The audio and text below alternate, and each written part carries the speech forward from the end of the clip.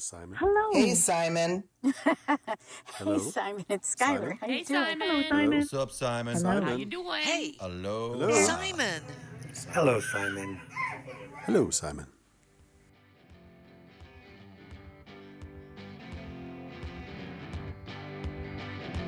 Hi, my name is Simon Brooks, and I am the host of Conversations with Storytellers.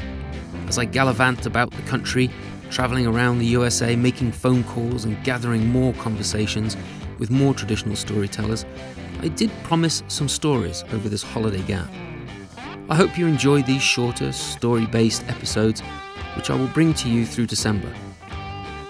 And you'll get a sneak listen to the new music, which will officially appear on episode 14 or 15 in February of 2020. Can you believe it's almost 2020? Anyway, please enjoy this tale from Pusong Ling's Strange Tales from a Chinese Studio called Girl in Green. These stories, first printed in 1766, well after his death in 1715, are literary. But this tale has everything one would want in a fairy tale. It is an adult story, with some somewhat adult themes, but it is, at least in my mind, a beautiful story. This is my retelling. Girl in Green, a Chinese story, a retelling by me, Simon Brooks, 2019. Long ago, a young man was studying in the Temple of Sweet Springs. Sung was sitting reciting his work out loud, reading from the book open before him. He glanced up and noticed, to his surprise, a girl was outside his window. She smiled. "How diligently young master studies," and then she disappeared. He was wondering what a young girl would be doing so far out in the depths of the mountain. There was not a village around for miles. Such diligence! Sung turned to see her in his room and rose to bow. She was small and graceful, wearing a long green gown and green kipao blouse, and Sung wondered how she had entered his room. "Where did you come from? Where do you live?" He was truly puzzled by her appearance. Her smile seemed shy. "Don't be frightened, I will not bite you." She moved with great elegance to a seat and sat down. "Why bother with all these questions? Tell me about your work."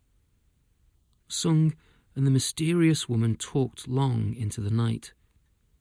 When Sung said he needed to sleep, she nodded and removed her gossamer jacket. Her waist was so slender, Sung could have placed his two hands around her waist, and his fingers would have touched. He touched her shoulders, and she undressed him, and the two melted into the bed, and their lips met. Later, as the last night drum sounded, she arose, dressed, and left as if she were floating on air. The girl in green returned every night. They would talk, then fall into each other's arms. Sung found her knowledge of plants was boundless, and one night, drinking wine, Sung discovered that she knew a great deal about music. "Your voice is so soft and bewitching. Do you sing?" "I do sing, but my songs are not for you.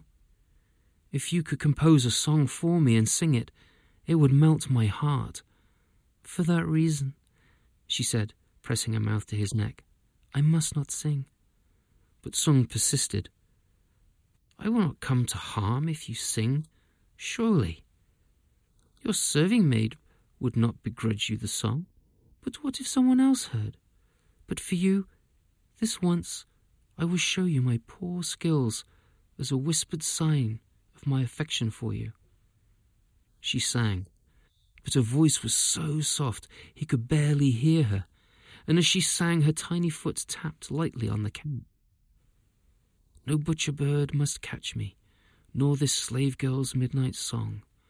No chill night dew can stay me from keeping my lord company." The girl's voice was so melodious and ardent, it reached straight for Sung's heart.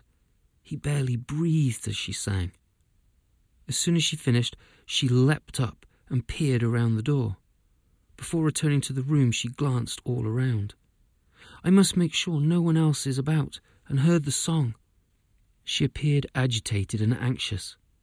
Why are you so worried? Sung placed his arm about her. A ghost that steals into the world fears all men, so the saying goes, and this applies to me. You're a ghost? No, silly, it is a saying. And the girl slid beneath the covers, but still seemed restless. But why so worried? I am here. I will protect you. My heart is restless, and I feel I will die soon. I sense danger. Such flutters of the heart are normal. Since I have met you, I have had many. He tried to laugh. Do not jump to conclusions. He lay close to her and held her in his arms. He did not remember falling asleep, but he rubbed his eyes as she arose and dressed. As always, it was almost dawn. The blue in the sky still dark but lightening. Instead of leaving as she normally did, the young woman paced his room. What's wrong? Are you still anxious? Sung climbed from beneath the covers. I don't know why, but I am fearful. Something tells me in my heart. Can you see me out? Of course.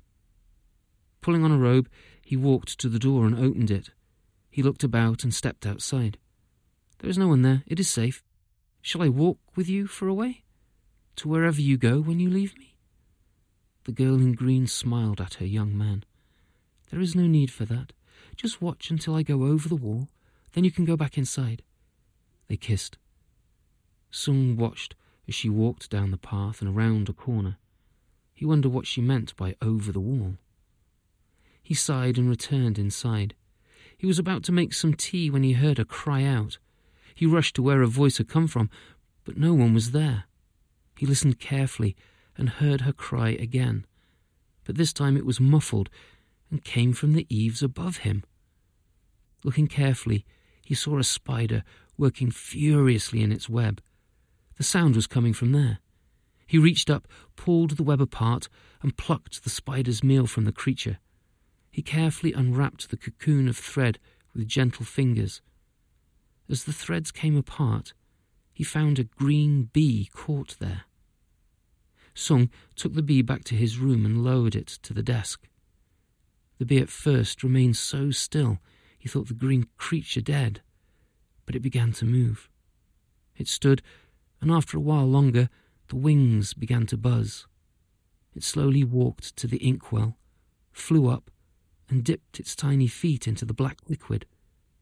The bee flew to a piece of paper and drew the words, "Thank you." The green insect flew around the young man once before flying out of the window, ending the relationship forever. A retelling of a story by Pu Sung Ling, Strange Tales from a Chinese Studio, 1880. Thanks for listening. I hope you enjoyed this. There will be another story coming later this month, so stay tuned. Be healthy and happy. Until next time, find some good stories and send me a note with your favourite.